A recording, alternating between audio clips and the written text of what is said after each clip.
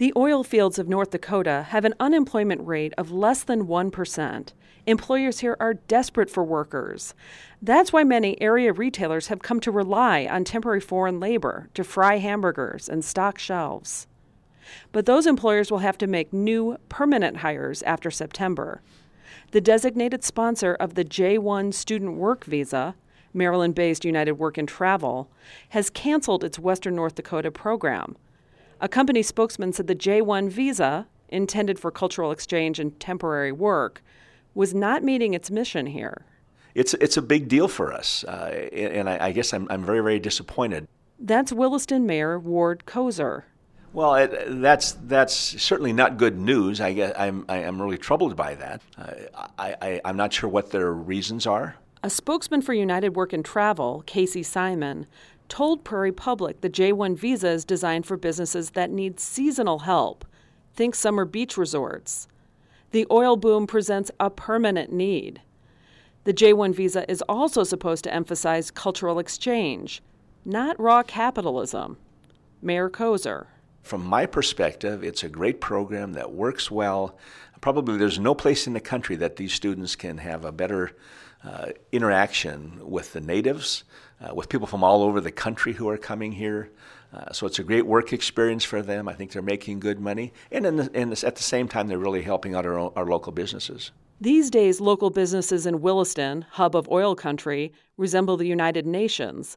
Students from Jamaica, Turkey, Bosnia, and Macedonia take your orders, clean your rooms, fry your chicken.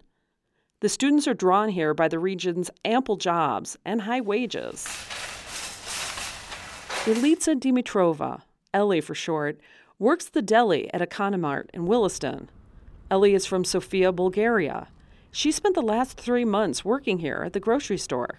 Why did you come to North Dakota specifically? Money. Ellie is a college student back home. She came here for an American immersion and a paycheck. She earns $9 an hour, almost $2 more than the federal minimum wage. That hardly offsets what she's paying to rent a house with 4 friends.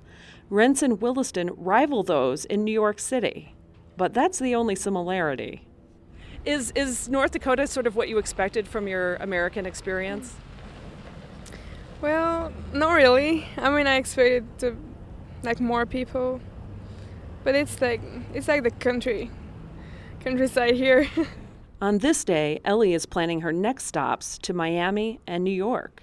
Today's a big day for you, right? Yeah, because my last day here, so I'm excited and sad in the same time.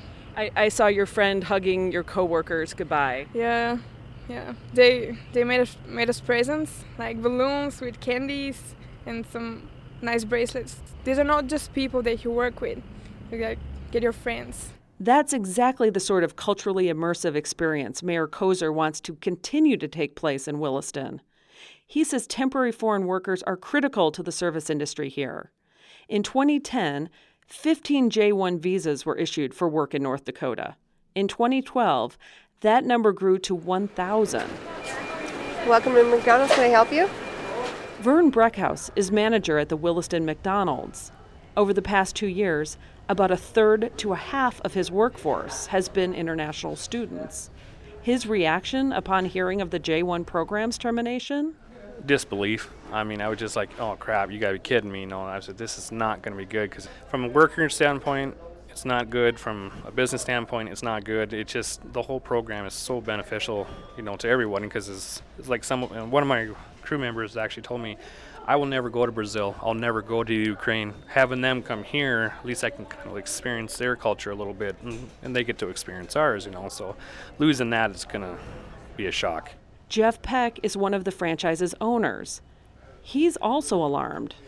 We're heavily dependent on the program to be able to provide the service and meet the demand that the community has encountered in the last 2-3 years. So it would be an absolute hardship if we lost our J-1 students. Mayor Kozer says losing the student workers is a big blow to local hospitality. It's going to be really difficult for us. I mean, I actually envision restaurants that will have to be closed part of the time. At McDonald's, that might mean shorter hours at the storefront and longer hours and lines at the drive-thru. Total's $8.43 at the first window. Thank you. For Prairie Public and the Black Gold Boom Oil Series, I'm Diane Richard.